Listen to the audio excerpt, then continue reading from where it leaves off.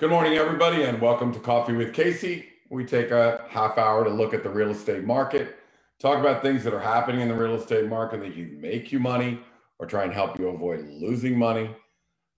This is the 9th of September, right? So if an agent wants to join Sampson Properties, and there's 4,700 agents, right?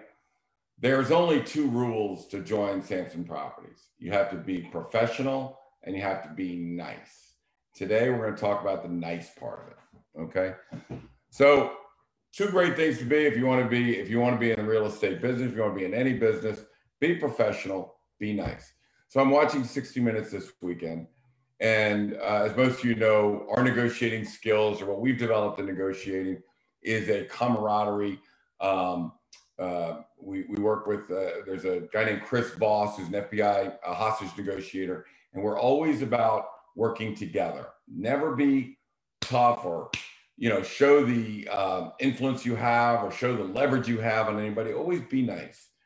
Come to people always enter negotiations on a teeter-totter where everybody's stressed out, and our job is to get them down nice and calm, get everybody relaxed, and then take them down the road we want them to go.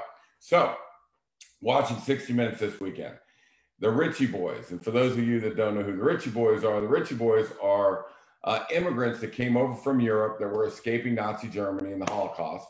So they came over, the army got together, they got a large group, a couple thousand of these people, and trained them at Camp Ritchie, okay, in Maryland.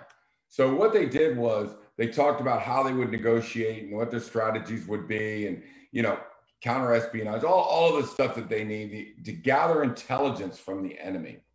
So the Ritchie Boys went out and were attached to all army units, and they would do the interrogation of prisoners. They would do the interrogation of people that lived there. Why?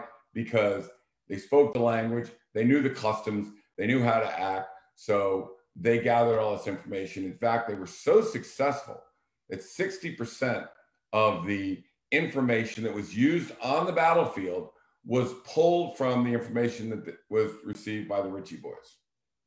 Highly successful. So this is the ultimate. You think hostage negotiations is ultimate? This is ultimate, where these guys are interviewing Germans that can tell them where all of the minefields are, the machine gun nests, the tank regiments, everything that they can, which save thousands, tens of thousands of lives. So I would call that some pretty good negotiating skills and tactics that they use. And when he was interviewed and asked, how do you do it? Do you intimidate them? Do you threaten them with violence? And with that, I think the guy was maybe 95 or 98, maybe even 100. He scoffed at the idea about using leverage. He scoffed at the idea about using violence or threat thereof of violence. And he said something that's exactly like we use and exactly what Chris Voss talks about is, first of all, this is where we are. Let's relax. So for the first, he started talking about he would get to know him and share common not goals, but commonalities that they all have. They would talk about soccer. They would talk about something. They were trying to get the teeter-totter down. They were trying to remove the hostility by not being rough, not being tough, but by being nice. So I'm going to show you how this translates into real estate in about a couple minutes. So it's the exact same tactics as Chris Voss used. Is let's level them down. Let's get them calmed down. And by doing that, the voice you use is a very calm, what Chris calls a midnight DJ voice, where he talks very slow and very friendly, and just try and get them to calm it down, so we can start thinking and moving forward. So nobody can think when your tensions are all high. Now in real estate, we go in to a seller and they could be getting a divorce. They could be losing a parent. They got to sell their home that they love to move down where their parents are. They may have a child that's been injured somewhere around the country and they have to go to that. So there's a lot of cases where if you don't think that divorce is tough when you go into a listing presentation, that is the teeter-totter. That is where the emotions are extremely high. and everybody's excited and everybody's upset. There's tens of thousands, if not hundreds of thousands of dollars at stake. This is their number one asset for most people. So that teeter-totter is high. So what the Ritchie boys would do was they would get together, they would get them down, they would start talking about commonalities, and then they would work together to help find the information they had. Exactly like Chris professes exactly what we do every day. So I found it fascinating that on the biggest scale of the biggest theater of the most important life-saving things, it all boils down to the exact same thing. And that is get it calm and then start your negotiations once you have them calm. Now what we do is we will get everybody down where we want them and then start going logical on them. We use numbers to our advantage. Let me give you a quick example. We have a seller out west, and the seller is asking $1.5 million for their property. Well, I have it being worth about 1.2, and people paying a premium, maybe 1.25, 1.3. So we tell the seller, we talk to the seller and understand about the sellers, understand from their agent where their thought process is. How did you arrive at $1.4 million? Not that I'm saying it's wrong. I'm just saying, how did you arrive at that? Can you share with us how that happened? And they shared it that this is what they want. And they're retiring and this is all they've got and da-da-da-da. And so my client really wants this property, but it's clearly $300,000 over market value, right? So again, we start calming it down by understanding and all of that. And then we come out and say, now, what I like to do is put what it's really worth. I don't care what we sell it for, but what is it really worth? And then you have to systematically prove in a very simple way, because these are not sophisticated sellers, obviously not a sophisticated agent. If the agent said, well, I just put it on for what they wanted to and don't know what it's worth, I said, how do you validate the price? He goes, well, I can't, so I don't even try. That's what they want, so that's why I put it on. You'd be shocked at how many agents do it just that way. So when you're looking to buy, the list price may have nothing to do with the sales price. So in this case, we went in and said, well, if all homes have appreciated 30% since they purchased, that puts the number at 1.2 million. What makes you think that this property would have appreciated farther or higher or faster than the other properties within a, now out there, you got to use a 2-3 mile radius, but of like-kind properties, they only went up 30%. Why would you go up that? Again, if all properties so that's one way. So if we go in at 1.2, I'm not trying to rip you off. We want to make sure that we're being fair to the sellers and they understand that we're being fair.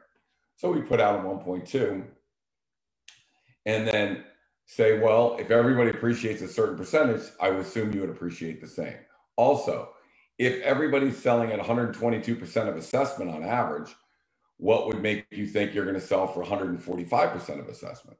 That doesn't make any sense, right? So basically what we want to do is we want to pay you exactly what the appreciation is for everybody else, exactly what the cost over the assessment would be. And we arrived at a price quickly and shortly thereafter that was hundreds of thousands, the only word I can use is hundreds and hundreds of thousands of dollars under what the seller wanted. So this is the exact same technique as the Ritchie boys use. Camaraderie, let's get to know each other. Let's find out what the problem is. Now, together, let's move forward. Let's move forward and try and get this done. I want the agent to be on our side. I'm going to help her explain this. So this is about being nice. This is about working together to get this seller a good value for their house, but it's not $1.5 million. So, we need to help them. So the exact same thing happens when we meet with sellers. Okay. And I'm going to show you the result of all of this. And I can't emphasize that if you're in the profession, if you're in the real estate profession, we do send this out to all the Sampson Property Realtors. A tough negotiator will be thrown out of the negotiation very quickly. When we have contracts come in, some agents act like, and see if this sounds familiar, act like tough negotiators. Right.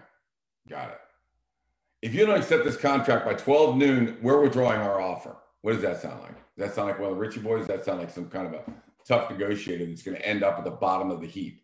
So we take those realtors, we take their contract, and we put them on the bottom of the heap. We'd rather work with anybody other than somebody who's trying to force themselves or force a contract on us. So as soon as we identify a realtor as a combatant, right? A combatant. Now you got to understand, as we go through this transaction, there are a lot of steps that we have to go through. And you want to work with somebody that's easy to work with, not somebody that's hard to work with all the process. It's not going to do anybody any good. And a lot of times deals blow up. So for the dinosaurs that think that you need to act as this tough negotiator for your buyer or seller, that is wrong. That is absolutely wrong. You get, and I was thinking about this morning. It's amazing how smart our parents are. My mom's gone, but you know, things come back and you always get more that what you should always say, you always get more with honey than you do with vinegar. It's like, Richie boys, Chris Voss, our team.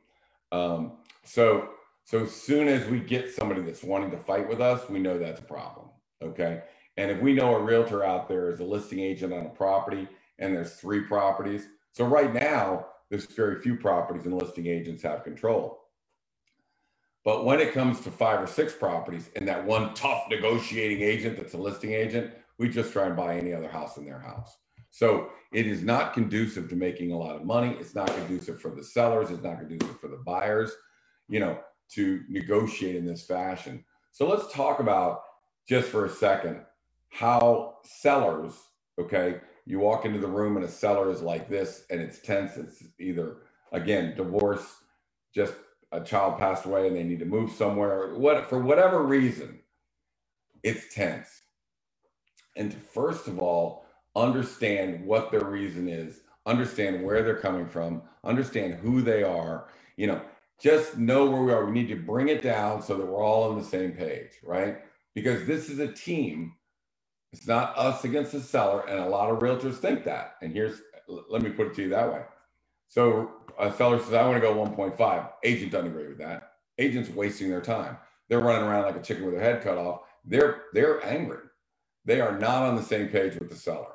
So it's easy for us to come in, get the agent on our side to negotiate the contract down where we want it, right? So a buyer and a seller, an agent and a seller need to be on the same page. We need to have the same goal. We need to be rowing in the same direction. We can't be fighting each other. We can't be in disagreement, because if we're in disagreement, we don't launch the listing, okay? So we need to all be on the same page. We're going to explain exactly how we arrive at the value of the property and what the pricing strategy is going to be and what the marketing plan is going to be together as a team, right? I coach football, I coach sellers, I coach buyers, I coach things for a living. So the first thing we need to do is all get on the same page. As Cliff Dumas would say, if we're going to tell a lie, we're all telling the same lie, okay? I guess you can't use that in real estate because we don't tell lies. But the thought is we all just need to be on the same page. We all need to be rowing in the same direction, because when we don't, things are going to happen. Let me just take you to the track record. How do I validate, right, that this is accurate? How do we validate that this pricing strategy actually works? Okay. So the power of being nice. I hope everybody can see that. Power of being nice. So let's take a market. And again, last week, I said there are 13,000 markets in the Northern Virginia area. And how I arrived at that is each market is basically 1 mile. And within that mile, there are 6 to 8 different price ranges in that mile. So if there is 1,317 square miles in Northern Virginia, then based on 1,300 times 8, that's somewhere in the neighborhood of about 11,000 different markets. 11,000 markets in our area. So we need to dissect each market, okay? So you need to know your market. I mean, a tale of 2 markets happened this weekend where we had one property in Vienna at 1.2. We had one property in Reston at 750. The property in Vienna had 46 showings, had 10 contracts, sold far in excess of their list price. The one in Reston had 5 competitors that they were dealing with, only 4 showings, no contracts yet. So, and I priced it 50,000 less than really just to compete with the other properties. So how do you deal with these things? You deal with them based on the market itself. But let's take a look at this. So negotiating, getting sellers to put the property on the market at the right price, right? So our listings, and I think we've got, I don't know, maybe 70 or 72 sales this year. Our listings sell at 108% of what we listed them for. So the strategy is always find out what it's worth. Make sure you put it at what it's worth under any major thresholds. So let's say it's worth $1,025,000. We'd stay under that $1 million threshold because that's where the big buyer pool is. Let them bid the house up. That's a good strategy. By using that strategy and having an agreement with the sellers, we get 108% of our list price, and the rest of the market over $1 million in Vienna gets 1.1 million. I mean, 101%. Sorry, I'm getting old. So we get 7% higher on contracts than the rest of the market does. And it's not because we list them too low. If you look over on the right-hand side, our listings got 126% of their assessed value, whereas the rest of the market got 119% of assessed value. So that's 7% bump. That Richie Boy bump, that's fact. That's true, and it's well documented. So again, how do we do that? Well, first of all, we need to get on the same page with the sellers and go off together. We need to have the right pricing strategy.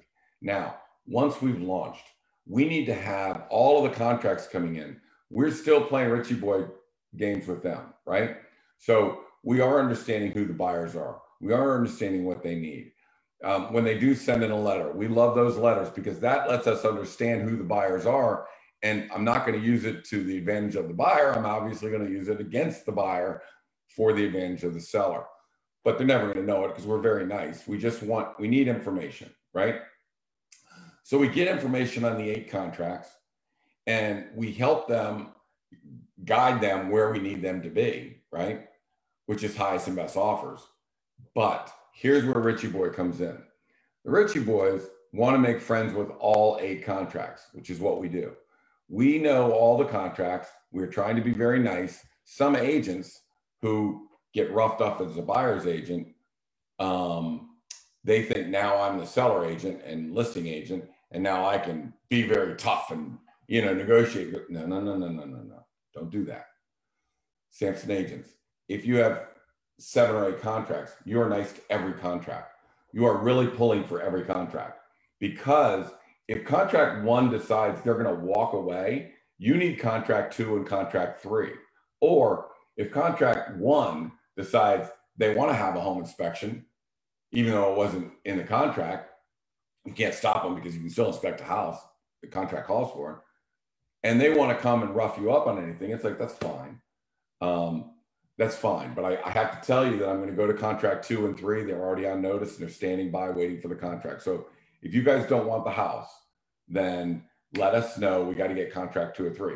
Again, very nice, but using the leverage that we have in a very nice way. So to be nice, if you keep all 4 or all 5 or all 6 contracts involved, right? We have backups and leverage. If you want to play hardball, hey, you won, you guys all lost, sorry, you lost. Okay, now you've alienated the buyers, you've alienated the agents, you have no backups. So if at 108%, if our contract's sitting at 108% of our list price, if I lose the buyer and I do not get a backup contract to fill in, that goes to 100% or less. It goes to list price. So what is at stake? If you've got a $1.2 million house, there is $100,000 at stake. So the ability to negotiate nice as rough, the Richie Boy way, versus my old Marine. When I was in the silent drill team, my platoon commander rose very high in the Central Intelligence Agency and interrogations. And I can tell you, he was not a nice guy. He was not a Richie boy. He was a very difficult guy. Since got bounced out, but it was not a successful thing. I don't think Marines are probably best suited for that, for being the nice guys. But anyways, if you use the Richie boy tactic, if you use the nice tactic, you keep everybody involved, you keep everybody interested in the transaction. When, in fact, we're just settling on a property that it was the backup contract that came in and spent $130,000 over appraised value for the home, and they knew it. I mean, they had an appraisal.